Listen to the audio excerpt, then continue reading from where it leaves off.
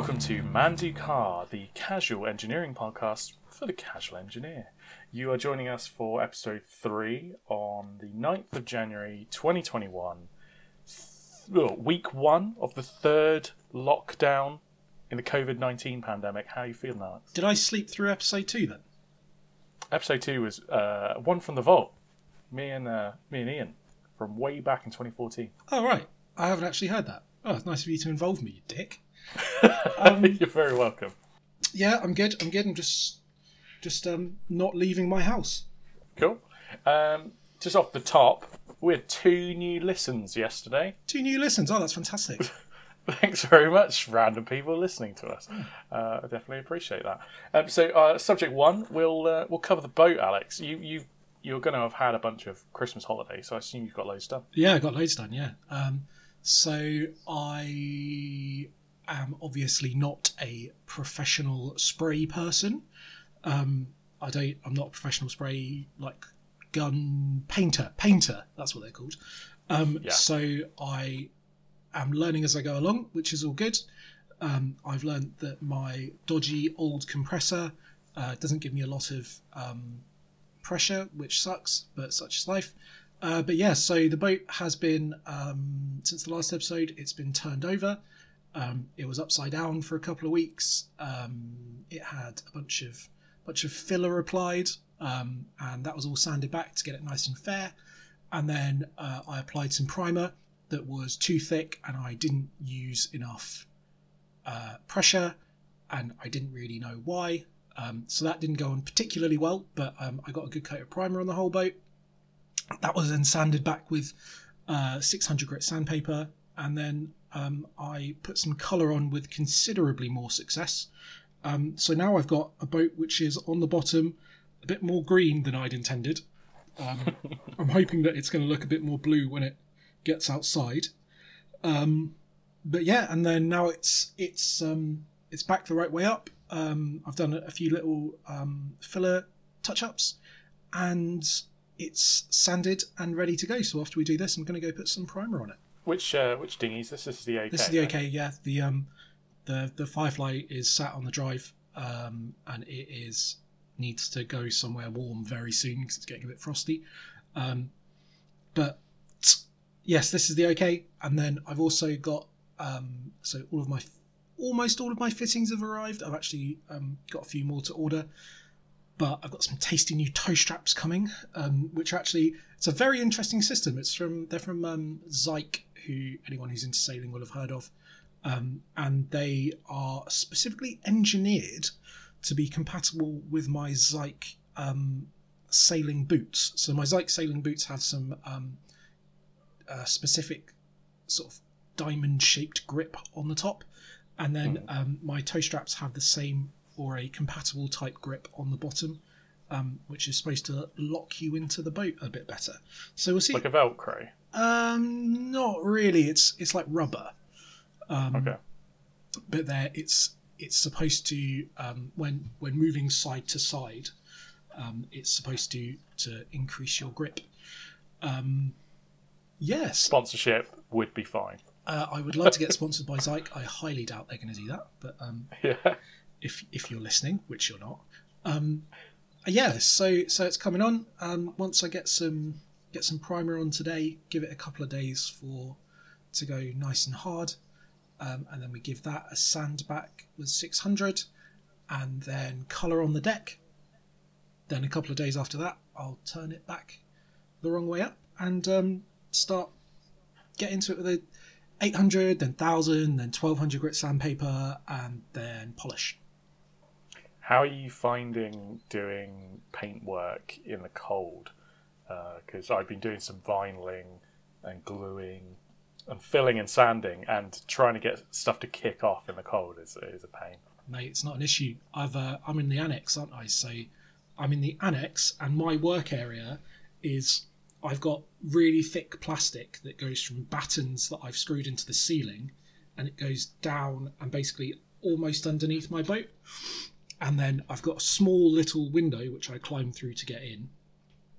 And so that stops the spray going everywhere. And then I've got a heater running in there, and it takes about 5 minutes, and I'm sweating. So it's all really, really nice and warm. You're living the dream. Well, I wouldn't be trying to do this if it was cold, because it would just be a bit pointless. Yeah, my garage is pretty chilly. I've kind of reaped the benefit, because all of the Christmas pies and chocolates that I've eaten have all just burnt straight off by working in the really cold weather. Yeah, just sweating balls, as they say. When does the sailing season start? Whenever lockdown ends, I think. To be honest. So it's COVID specific. COVID specific, yeah. So I'll probably have my boat space at. So I've joined Hayling Island Sailing Club, which is a good club in itself, but has a really strong OK fleet, which is good, because we all know if you're doing sports, you have to train with the best people to get better. So I'll hopefully be training with them this year, but obviously that's dependent on the club facilities being open, and at the moment it's just closed, locked up, shut. So yeah, it's whenever really. I mean, I've put my sailing calendar together, but it's all got a big question mark over it, so we'll see what happens. But yeah, I've got probably, I don't know, there's probably another 3 or 4 weeks of work to do on the boat at this pace, and which is fine, because that gives me another paycheck to get all the last bits and bobs. Sure. And then off we go. So hopefully by the start of March we'll be back on the water. Hopefully, but obviously it's all, it's not the most important thing right now. So I'm not going to get my knickers in a twist. Yeah. At least you've got time to work on it. Yeah, loads of time. Yeah, and I've got a warm place to do it. I think we may have discussed in the last episode that I was thinking about having the boom re-anodized, because it's a bit beaten up. Having got the quote for that, I've changed my mind. But how many pounds worth of changing your mind? It was £175 worth of changing my mind, because it's more of a cosmetic thing than anything else. So for a very good price, I got some satin black 2-pack paint. So I'm going to repaint the boom in black, because I think it will look very nice. And then I'm going to spend that remaining money on some nice grip for the boat. My good friend Rob Henderson, shout out to Hendo, sent me a sample of something called a Harken Marine grip, which is a very lightweight, very grippy material meant for decks on dinghies and yachts. I've got some of that. It's cracking stuff. So it is rather pricey, but it looks really good, and it does the job really well, and it doesn't add much weight. So I'm going to sort of re-budget myself on that. So I think, yeah, it's really good. It comes in they do it in strips, but it also comes in these sort of cool 6" by 6" hexagonal pads, I guess you call them. So you can get some really sort of funky, really good looking effects, and also have a really efficient, really lightweight grip. So I'm going to wind you back there. So I know nothing about paint, and you'll very quickly learn this. So 2-pack paint, single pack paint. Mm-hmm.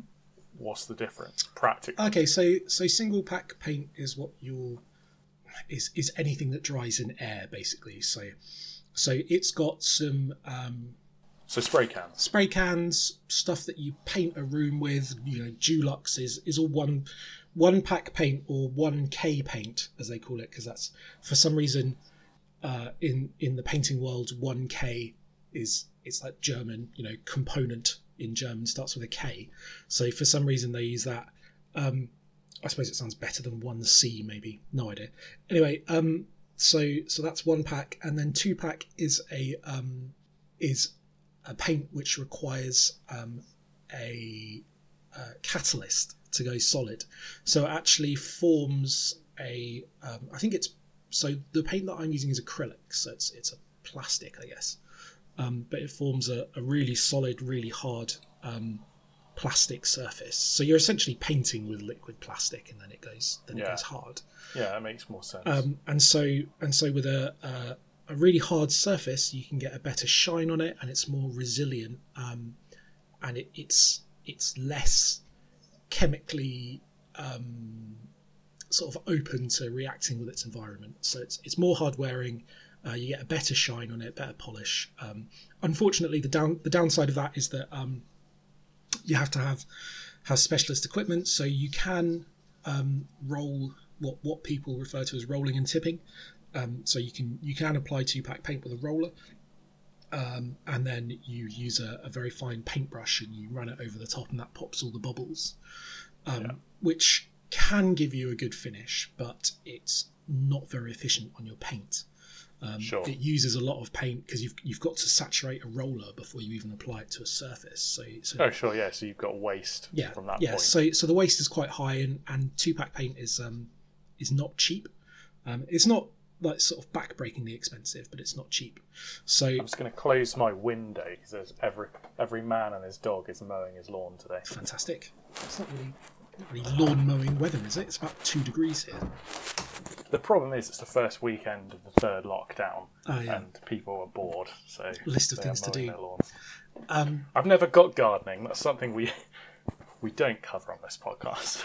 Gardening. I've never understood it. Gardener's Question Time is well, when I was commuting for hours and hours, that was one of my favourite shows to listen to on the radio. I do miss Radio 4. I don't do any long drives or anything. Yeah, in my early 20s, I would drive back to our home where we grew up all the time. So there would always be 3 or 4 hours on the train or driving down the motorway. Good old A34. Couple of weeks. Yeah, and I catch up on Radio 4. Radio 4, this is not. We are not Radio 4. Yeah, cool. So it sounds like the boat's going well, and it sounds like you've learned a lot about painting. I've learned a lot about painting. I've learned a lot about compressors as well, because my compressor, I thought I was only getting 40 psi out of it, and it was struggling to keep up, which makes it's spray painting with a gun is actually really relaxing. It's really fun. As I'm sure anyone who's done any painting knows, like you take something which is one color and then you take a spray gun and sort of whiz it around and it's a completely different color. It's great fun. Unfortunately, when your compressor is struggling to keep up with the amount of air that you're asking it to provide you with, it becomes quite tedious because you have to sit and wait for 5 minutes with this big clanging thing going on. So I, in sort of a fit of bravado, took my compressor apart, found out all of the gaskets were pretty dead and the whole thing was covered in schmutz. So I obviously repaired it and put it back together, and it was only making 20 psi then. So I repaired it and made it worse. And then so I had to buy some proper gasket material and do it properly. And now gives me about 65 psi. So it's still not perfect, but it'll do the job for what I need now. And I think the compressor works by running an electric motor that then operates a piston and basically just compresses air like that. It's like a internal combustion engine, but so the problem I'm running into with my compressor, I think, is that the electric motor is almost as old as me, so it's not putting out as many horses as it was from the factory. And I'm not going to sit and rebuild an electric motor now. I want to finish my boat and go sailing. If we're in lockdown for another bajillion years, I will probably learn how to rebuild an electric motor. That'll be fun. It'll be a brush DC motor, so you can probably get. Well, probably not even bother getting replacement brushes. Just pull it apart, replace the springs that push the brushes out to the commutator. I think that's the correct term, and clean up the surfaces, and that'll be about it. It'll be fine. Yeah. So that might be a project. It might not. It is, as I say, a very old motor. So if it depends on the cost and whether I'm particularly interested. I mean, it sounds like a bit of fun, but that'll be when I've got a boat that's completely finished and also has a new rudder that I need to make. Once I finish that project, if I'm then really bored, I might rebuild my compressor. Sure. And Compressors Podcast is the other podcast that we run obviously on the same channel. So tune in for Compressors Weekly, where we go into the in-depth, latest cutting-edge technology on compressors. Yeah, and actually, if you're on the website Mandu Compressor, you can see my review of the latest ZM58 Air Lynx Max. Wouldn't that be fantastic? It's a mad decompressor. Mad decompressor. Turns out we're actually just huge compressor nerds. Yeah, that'd be amazing. Sidebar, low cost. I thought I'd update you on that. Sidebar low cost. Are you going to run it on compressed air? No, I'm not going to run it on compressed air. Could you do that? You could do that, couldn't you? You could run a car on compressed air. Although I will. Yeah, and they do. They do in Australia. There's a guy that created a rotary compressed air motor for running forklifts, and that's quite cool. What's the range on a compressed air forklift though? Not a lot. Not a lot. We did a university project on using compressed air as a resource, as a fuel. And yeah, it's not very efficient at all. The energy density must be so low. low.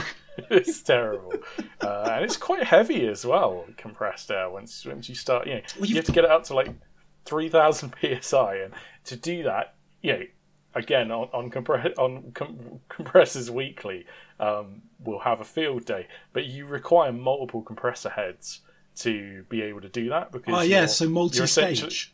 Yeah, you're essentially limited by your pressure delta across the compressing element because, it's the limitation of the valves themselves. So they can only take up to a certain amount of pressure delta. So you have to run multiple compressing heads to get up something like 3,000 psi. Just quality podcast listening, but that's how they work. It's just the concept of a compressed air car. Just crap. It just sounds terrible. It's almost like a wind-up car. But, it is. It is. But it's a puff-up car. Yeah. Well, we'll do. We can chat alternative energy technologies right now if you'd like, Alex. Can we not use compressed air though? That doesn't. There's not like natural sources of compressed air, are there? Are there? You could use compressed gas, but it'd be a waste of compressed gas. Sounds terrible. You should just burn it. Just throw it out into the air. But yeah, my partner and I, Becky and I, last Monday picked up our first electric car. So 21st century. I know, it's insane. And it's actually something I've wanted to do for a really long period of time. And I'm glad kind of the stars aligned and we could afford one. I'm in no way rich, but we managed to sort of gather our money together and get a good deal on one. So we got a 2016 Nissan Leaf, which the 30 kilowatt hour version, so the bigger battery. And so far, I'm really happy with it. I love it. I can't believe I love it. I mean, you did describe it to me as sitting on an electric drill, which sounds like something that you might have to type into a search bar on a website. It's in the same way, you plug in a power tool, you turn the power on a little wall, and it's not doing anything, but the potential is there. That's the weird thing with an electric car. It's like you sit in it, you turn it on, there's no noise or anything. It's in drive, nothing's happening, and then you just press your foot down and wham, you're off. It's a very weird feeling. It's 0 to 60 strange. In 0 to 60 in... Oh, hang on. I'll pull up the simulation that I did. Oh, yeah, of course, because a datasheet isn't good enough. Basically, on my website, on ogilvyracing.com, which, of course, is where you've gone to find this episode, or whichever streaming service you'd like to use, on ogilvyracing.com, I've done a series of drag race simulations over Christmas, because that's what I do in my spare time. And I used that same piece of code to do the straight line speed for the Nissan Leaf, because I was just interested. Because people always say, electric car, they don't have a lot of horsepower, but they got loads of torque. And having done the drag race simulation stuff, I've realised that literally means nothing. Like, horsepower infers torque at speed. Speed is what people are trying to get when you drive a car. So having lots of torque but not have it at speed is it's not really a great measure. I actually think horsepower actually is a good measure of a car's performance and its weight. Speaking of which, did you watch that video I sent you the other day of the 2,000 horsepower electric Lotus? Yeah, it was gorgeous. So cool. But 500 horsepower at each wheel. Yeah, it's a lot more than my little Leaf. But 0 to 60, I think, is about 8.5 seconds, basically. Which, it doesn't sound that fast, but most cars are within sort of the 10-second range, so it's pretty good. But the big thing is the 0 to 40 miles an hour is 4.56 seconds. So that's pretty damn quick, because it does. With the electric motor, you have this flat torque section all the way up to the point it's power limited, and it just delivers that torque just linearly, bosh, straight away. And so you get a bit over 0.4 G of acceleration all the way up to... Strap in and feel the Gs. Yeah, I calculate about 30 miles an hour. So, and when you're driving around town, that's awesome. That's really cool. So yeah, we've gone electric. We've gone electric on, and that car has anything between 80 and 120 miles range, depending on how hot it is outside. Basically, what the outside temperature is. Is it front wheel drive? Front wheel drive, yeah. So if I stand on the bumper, do you think it could do a skid? Yeah, probably. Yeah. Right, let's end this lockdown right now. I'm coming to your house. I think the traction control system would probably stop you from doing that. Can you turn off the traction control? No idea. I've had the car for literally less than a week. But it's very why cool, is this not the first thing you're doing? Because this is my partner's commuter car. I've just enjoyed having two pedals, a brake and a throttle, and it's just I never thought fuel efficiency would be something I'd be so interested in, but it is. It's good fun, and it's nice to drive something that's on the edge of the future. But the 2,000 horsepower Lotus, I'm sure would probably be a bit more fun. I think you can drive the Leaf and then extrapolate that and go, oh, okay, yeah, I get why big power electric cars are really fun. Yeah, well, I mean, what did I see the other day? It was a drag race between some sort of crazy... I mean, this is obviously what I do when I'm... definitely not what I do when I'm working. It was some kind of crazy drag race between a current model Tesla. Well, I think it might have been like a 2019, 2018 Tesla that one of the crew had taken to this Porsche. It might have been a Porsche, it might have been a Ferrari or something. Anyway, and they basically turned the wick up on the Tesla and then did a drag race with this Porsche. And it drained like 20% of the battery life of the Tesla in about 8 seconds, but it was absolutely amazing.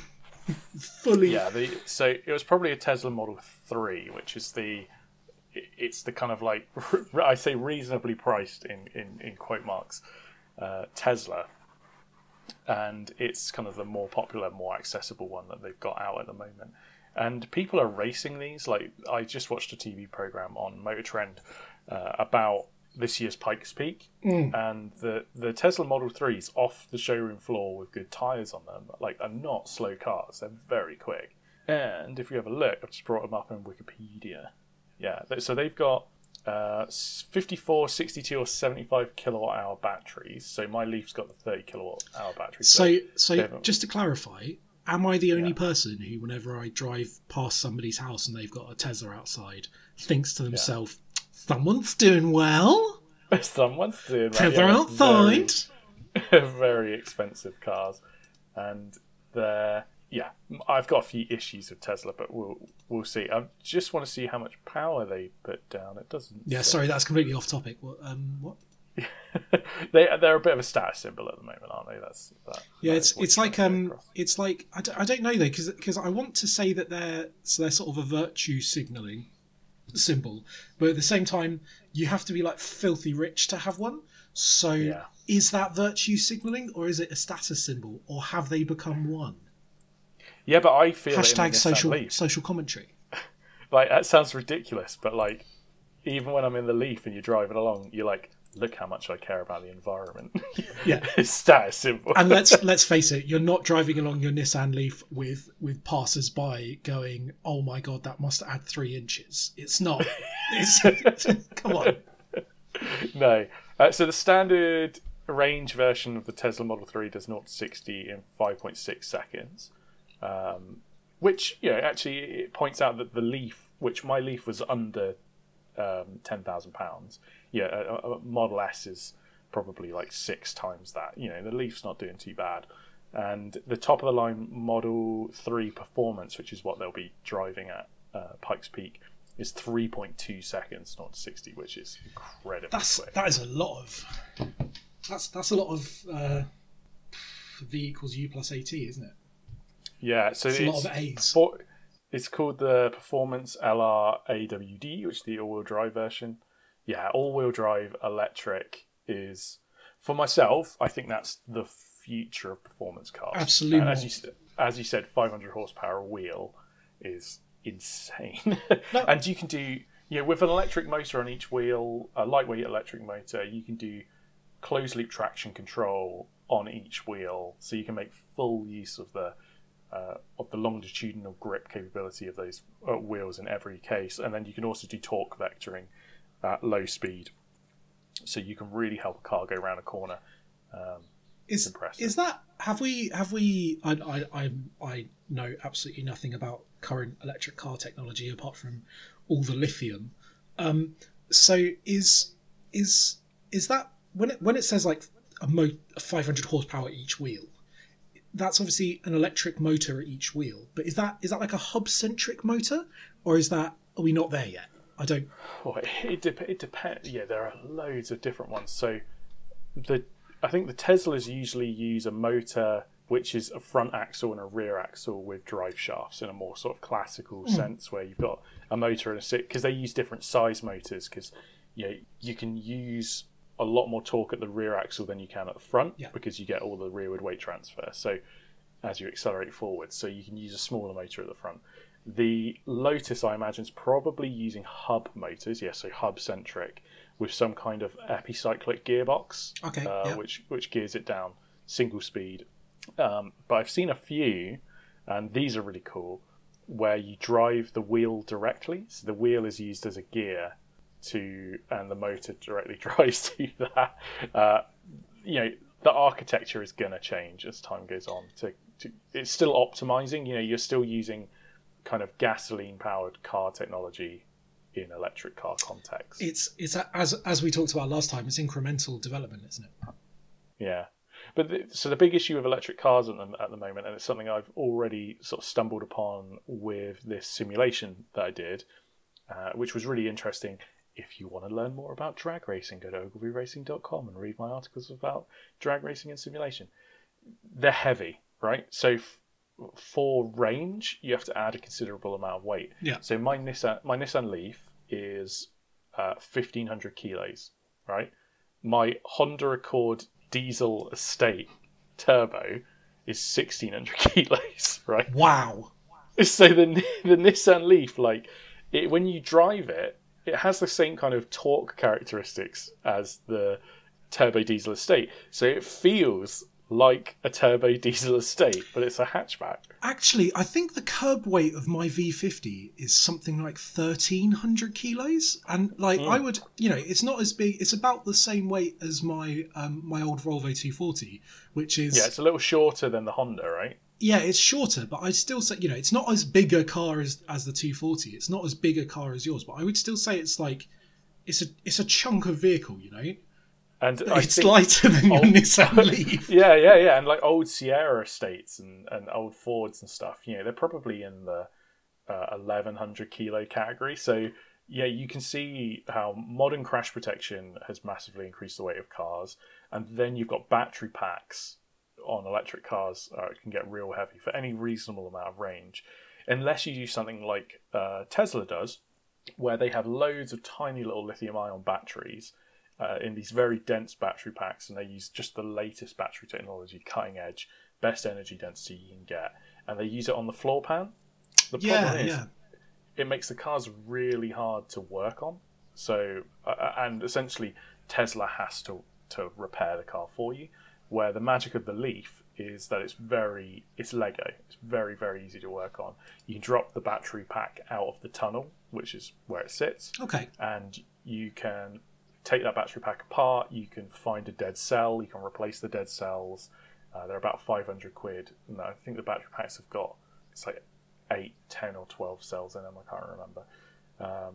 The electric motor has the inverter sat on top of it, and that's all bolted together. Cooling system's all the same. Yes, the charger's bolted on top of that as well. Is that that video teardown, engine teardown video that you sent me a little while ago? Because that's an impressive bit of kit. The packaging on that is it's really nice. Yeah, and the single speed gearbox is built in. Like, they're a very easy car to work on. And I genuinely think in 10 years' time, people will still have Nissan Leafs. They'll be on their second battery pack, but they'll probably double the size of the battery pack in that period of time because of kind of economy and cost. And they're very much like a bit of a car for life, where I think the Teslas are a bit more throwaway.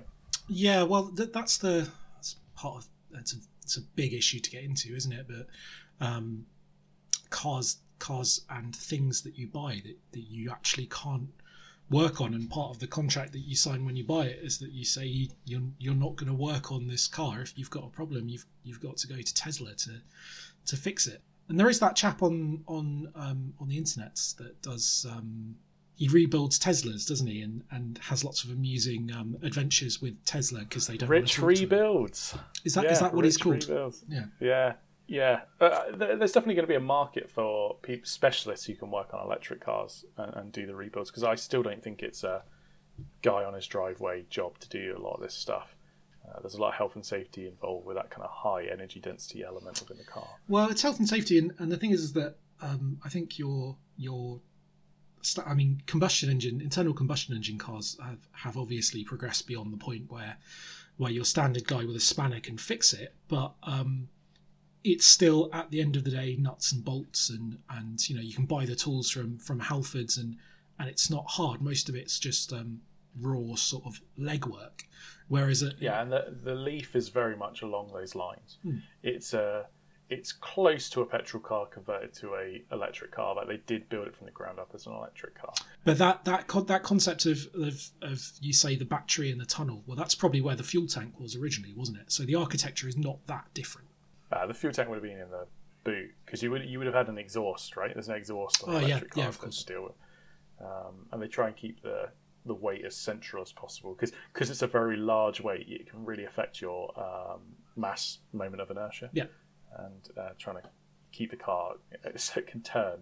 But the cool thing about the Leaf is, so you get a lot of good old boys in America who like to work on their trucks and keep their cars going, and if you can change a carburetor and change a fuel pump and stuff, it's a good feeling. But you have to do it, on old cars. Yeah. The Leaf has, I think it's either 25 or 27 moving parts, right? So you're not gonna have to work on it. Like, there's an element of pride that you have to kind of swallow, but ultimately you're going to change tyres, change discs and pads, but you're very rarely going to do that because of the regen braking. You don't use the brakes a whole lot. You're using the electronic brake that sits on the front axle. The regen braking, does that work when you push the brake pedal? Yeah. So the top section of the pedal is regen. Okay. And then it's a weird feeling. You very much have to feel the longitudinal acceleration and change your pressure, based on that essentially. But it's not hard to drive. The regen obviously doesn't work when you've got a full battery. Yeah. That's the only thing. But yeah, you've got easily enough of a brake pressure system to deal with that. But it makes a huge difference to your economy in terms of distance. If you run the car in eco mode, it's got loads of regen, and it also has this mode called B mode, which is more regen braking, which it makes a huge difference. You can literally see, there was one point when I had 30 miles left, put it in B mode, and I was braking from high speed, and I could literally watch my mileage go up. So I was like putting that much energy back into the batteries. I was like, cheers. That's very interesting. Yeah, so there we go. I don't think I'm going to build an electric car anytime soon. I'm interested to see where the technology goes, and I'm interested in learning about them. But it's an interesting future. Very interesting future. I mean, building an electric car at this point sounds like. I'm not an electronics expert. I would never put my hands up and say I understand everything about electronics. I probably understand more than I'm giving myself credit for, because radar's quite electronic. But yeah, that sounds like a complicated endeavour. It's not. I don't think it's that bad, especially if you use something like a Leaf platform, where you talk to the motor charger inverter, block via CAN bus, and you can do that for a laptop or for a microcontroller. And you have a battery pack. Now the battery pack is connected by 2 wires, right? So you can use whatever battery pack you want, and it's just a big DC power cell, and you can use whatever motor you want. It's quite plug and play. There's just a positive and a negative. Yeah, it's just a big battery. Cool. So it's cool. I think it's like 370 volts though. Right? It's quite a lot of potential. How many amps though, Josh? How many amps? I don't know how many amps it pulls, and that ultimately that's your torque limitation on your motor is your kind of how many amps you can put through the entire inverter system as a whole, and also it changes your power overhead. But now what have you? This interesting question. I was thinking about this the other day. What is the change in range? Sorry, we're not actually going to end up talking about your low-cost tool. We're just going to talk about your electric car. That's fine. I'm enamoured by the Leaf at the moment, so I have absolutely no issue with that. What's the change in range if you have to drive at night with the wipers going? I don't know. I think it's minor. The guy I bought it from used the heater a lot, and that really affects his range in the winter. The heat is quite interesting because you're not using any of the throwaway heat from the engine because there is no engine, so you have to run a heating element, so that can affect your fuel efficiency. I doubt headlights and windscreen wipers. They're probably in the milliamps. I don't think it's a big deal, but the heater definitely affects it. One cool thing you can do, because obviously the aim is to charge it overnight, so we're going to go to a smart meter in our house so that the power company know that we're charging overnight and give us cheaper tariffs. What you can also do is, if you know you're going to drive to work at say 8 in the morning, you can get the car to turn the heater on at 7:30. And I've got a heated seat cover for it as well that it came with. So you get the seat warms up and the windows defrost before you get in the car in the morning, while it's sat there on 100% charge. So, whilst it's still plugged in. Yeah. Oh, that's quite good. That's very good. Yeah. I think the new, because I know this kind of stuff for some reason. So the new Volvos, the top spec ones will do that. So that's an actual thing that people do in Sweden. Is that obviously you've got to drive somewhere in the morning, but you don't want to have to sit with your car, get out of bed to turn your car on for an hour. So it actually is like push button. You can just start your car. I think you have to put in a code or something, and it'll turn on your petrol powered car, and it will just run, warm up, defrost all the windows for you, and then you go, "Goodbye, darling," or whatever they say in Sweden. And you jump out the car and you just get in and drive off. That is quite impressive. It seems like a hideous use of energy to have a car sat there idling, but you're probably going to do it anyway, right? You would do it anyway because otherwise you can't see, and the car would just drive horribly because it's like -30 outside or something ridiculous. Yeah. So this is obviously I've read lots of Nissan Leaf forums. And this is an issue with Nissan Leafs particularly. The battery life is very much dependent on how much temperature you put through them. So people in California that are driving Nissan Leafs, where the temperature is on average always higher than it is in the UK, generally they have quite a temperate climate. The battery packs aren't lasting as long as they are in Europe. Interesting. There is quite an interesting characteristic of the battery pack where 0 to 20% charge takes a while to charge. So because you get a voltage drop off in the battery pack right at the very bottom. So energy versus voltage is relatively flat all the way down to the bottom 20%, and then the voltage starts to drop off. So you can't put massive voltage through the battery pack, so they charge slowly. And then the final 20%, the battery pack charges really slow because some of the cells are up to charge and some of them aren't, because they all charge at different rates. Yeah. So you get a drop off in your charge rate. So you're best off running the battery pack between 20% and 80% of its charge at all times, and that's the quickest charge. Now, a quick charge is a good charge because it's the shortest period of time charging and therefore the shortest period of time running the battery pack at a high temperature. Yeah. Okay, and that makes your battery pack last a long time. So there's always stuff you have to know about these electric cars. So if you run your car between 20% and 80%, and you always charge between that, and you charge it at night, preferably after midnight, so when it's the temperature outside is at its coldest, your car is going to last longer and you're going to get less battery degradation than any other time. Can you tell the car when to start charging? Yeah. Oh, yeah. That's so cool. Yeah, you can do it all automated. And so, yeah, that's cool. But this is the stuff you need to know. I think if you're someone who's just buying an electric car off the forecourt, you have no interest in any of how this works and the best way to look after it and stuff, you must rinse these electric cars like really badly.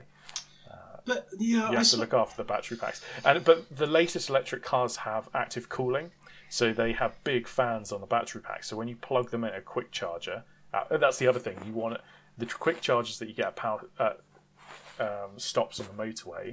You want to try and use them the least amount you can because they heat up the battery pack and therefore damage the battery pack. But if you've got a big new electric Volvo, electric Honda, you've got a Tesla or something, they have an active cooling system for the battery pack. So when you charge them up, they're big fans that blow and get rid of all the excess heat, and therefore the battery pack lasts longer. Yeah, but I'm guessing they've got big heat sinks on them that are then actively cooled. You could almost what you'd really want is like a heat sink and a pump and some water cooling, really, wouldn't you? That's what I've got on my computer. Well. Yeah. But yeah, the Leaf was built as an affordable electric car, and that's what Nissan aimed for, and it's what they achieved. And within Europe, in the context of Europe, they work really well, especially if you charge them correctly at the right times. Yeah, I'm sure. I mean, for a city, or I mean, how far away is the school that is going to be driven to? Becky drives about 20-25 miles there, 20-25 miles back. Perfect. Absolutely perfect. Yeah, so it's, you can top it up every night up to 80%. She can drive that. It's only going to half the battery pack capacity. To take about 40% because it's about 1% per mile on our car, and then we'll just top it back up again at night, and no worries. Cool. Yeah. Should we do a little bit of low cost? Yeah, I'm interested to hear about how how it's all going. So it's been 5 weeks. I promised you last time that I was going to give the bodywork to the painters. I did.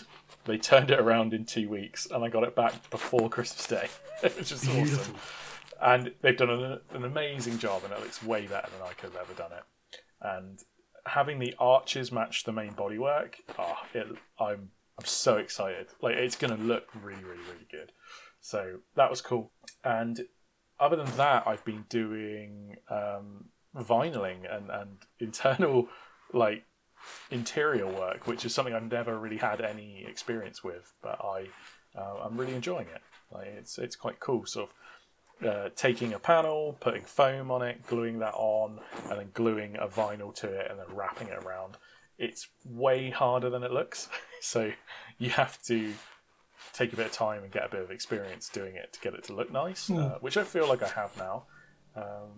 So yeah, I did the dashboard, I did the tunnel top, and I've been doing the rear panel now, which is the kind of boot top, which looks really good, but it's in 3 pieces. It has a bunch of quarter-turn Zeus fasteners that holds it all together into the car, and it's quite a lot of work. So I should hopefully get that done by the end of the weekend before I head back to work. Is the boot top not Is that like outside, exposed to the elements, or are you doing? Yeah, but it's the interior's exposed to the elements. Oh yeah, I suppose it is. Yeah. Yeah, and I talked to Becky about it, and we're going to create what they call a tonneau cover. So when you park the car up, you can cover the interior with this cover, and that's going to be made out of the same vinyl stuff, probably with like a weatherproof backing. Is that like what you would see in those sort of 2-seater racers in like the 30s, where it's like a vinyl cover and then it's got a cutout for just one person to sit in? Is that? Yes. Yeah, exactly. Yeah. So one of those, but just to cover the interior from the elements, and we're going to make one of those. So all together, I can't sew, so it's something new to learn. And I'd quite like to make that with a zippable bit for the driver, so that when you want to increase your aerodynamics and go a little bit quicker, you can sit in, and it looks a bit more classic that way as well. Yeah, I very much enjoy that look. I think that's really cool, because it's a very much sort of classic racer inspired sort of sports car gentleman in his sports car, or maybe lady in British sports car owner, lady in her sports car owner, put on some gloves and a hat and then just go razz it. It's funny you say sports car, because it's a term that I've always kind of avoided because of that connotation, and I've always used race car for the low cost, even though it isn't. Yeah, it has been raced, but it's not a race car per se. And I quite like sports car as a term now. I did that drag race sim, and it showed that the low cost, below 60 miles an hour, is very quick. It's quite sporty. It's going to be very fun on the roads, quicker than most things. But quarter mile wise, it's pretty average, and that's not something to be ashamed of. I actually really like. I care less about going fast these days, and care more about enjoyment. Yeah. And I think that's what a sports car is about. It's about getting in something that you enjoy driving and just having that experience. And I think it's something that kind of top trumps element of car ownership in the modern day is missing somewhat, is the fact that actually driving cars is fun and you should enjoy it, and you don't necessarily have to do it with 800 horsepower. No, I mean, what's that old thing that it's like, this is 150 horsepower in 1997, and it's like a Supra with like graphics and stuff. It's like 150 horsepower in 2020, and it's just like a Peugeot. Yeah, exactly. And the thing is that you don't. There's a lot more fun in it, and it's not necessarily because it's got lots of power, but it's just sort of you put your foot down and there's a bit of something there. And it's like a little bit raises the heart rate. That's all we're looking for. That's why I like the Leaf. You don't have to change gears, so the mild amount of acceleration that it has, a bit over 0.4 G, is way more impressive when it's just constant. You just nail the pedal, and that's so funny that it's in such a mild looking granny car. I love it. Yeah. Tiny. I never thought I'd say I'd love an electric hatchback. Well, I don't know. I mean, it's something new, isn't it? It's different. Yeah, but I don't think I'll ever, electric convert the low cost or anything, because I think that car will become increasingly rare as time goes on. When I'm in my 60s, when I'm a granddad, petrol-powered cars are going to be very, very rare. Especially, to be honest, cars that you drive yourself are probably going to be very rare. And I think having something that it's going to be relatively slow compared to everything that's on the road, and you're going to drive yourself, is going to be so classic that it's something I just want to keep in that kind of... What do they say on Mighty Car Mod? Purity. Purity. You want to keep the purity. Keep the purity. So I'm looking forward to that just being a little sports car that's very pure. Yeah. But it's like the thing is that it's almost the definition of a driver's car, isn't it? Because you as a driver have built a car, and it's designed to be a bit of fun. It's not designed to do anything else, really, is it? Well, thanks very much, Alex. You're very welcome. Good third sesh. Second sesh. I mean, obviously. Second sesh for you. Third sesh. Obviously, you've excluded me, which is I'm never going to forgive you for now. Good times. Good to know. Is there anything you want the listeners to know off the top before we slide on out? So you can follow me on Instagram at Hoglet, with that's H0GLET. I will potentially be doing a science talk either this Tuesday or this Wednesday for those of you who are interested. I'm not 100% on the subject matter at the moment, but I think it's probably going to be length scales in everything. So from the smallest thing to the biggest thing, and it's aimed at the general public.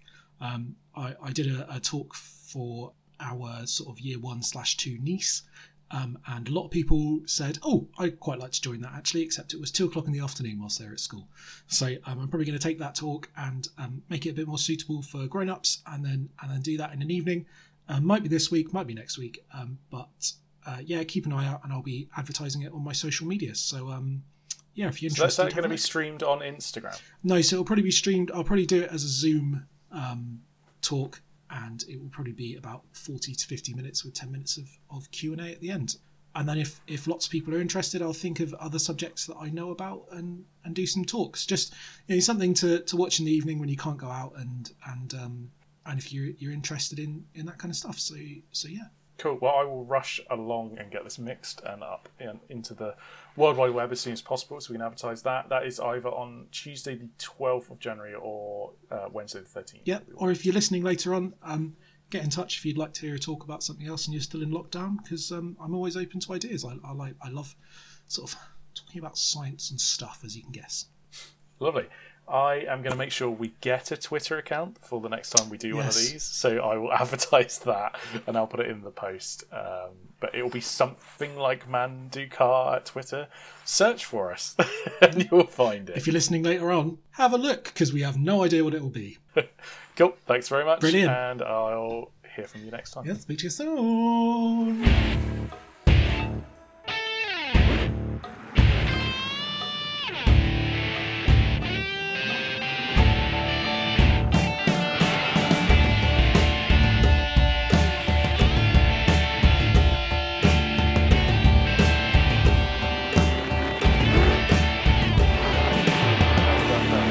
Stop recording. Stop.